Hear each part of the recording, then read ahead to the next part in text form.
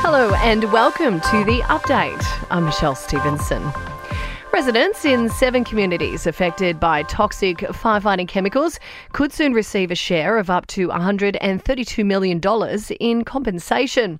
The Commonwealth has settled a class action involving up to 30,000 people whose property values have been affected by PFAS. Prime Minister Anthony Albanese says it's an example of why occupational health and safety is such an important issue. The biggest concern that I have with PFAS isn't, of course, a financial one. It is the health outcomes of people who are affected by it.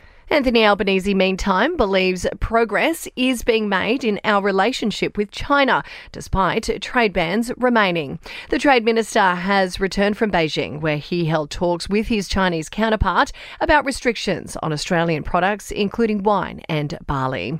Now, some bad news for mortgage holders who are being told to brace for 2 more interest rate rises this year. Experts had largely expected rates to stay on hold this month, but the RBA made a 0.25% hike. Now, analysts at National Australia Bank expect another rise in July and at least one more after that. The tax office is vowing to crack down on landlords claiming dodgy deductions. The ATO has found nearly 90% of property developers are making mistakes on their tax return. The federal government believes the increased scrutiny will claw back nearly $500 million over 5 years. And a national anti-scam centre is being set up to tackle scams and online fraud. Now, sport and entertainment are next. The SCG has retained the New Year's Test match and will host the third and final men's test between Australia and Pakistan. And Matilda's captain Sam Kerr has kicked the only goal to give Chelsea a 1-0 win over Manchester United in the Women's FA Cup final. Now let's look at your entertainment news. It seems Aussies can't get enough of Coldplay, with Perth adding an extra show due to high demand.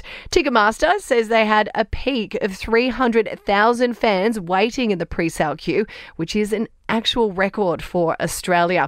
Now, Perth is the only place Coldplay will be playing. It looks like Taylor Swift's new relationship might be moving quickly. The 1975 frontman Maddie Healy has been spending some bonding time with Tay-Tay's dad as she takes her Eras tour to Philadelphia. And Kylie Minogue has announced her new album Tension will drop later this year. It's her 17th studio album and comes out September 22nd. The singer describing it as a blend of personal reflection, club abandon, and melancholic high.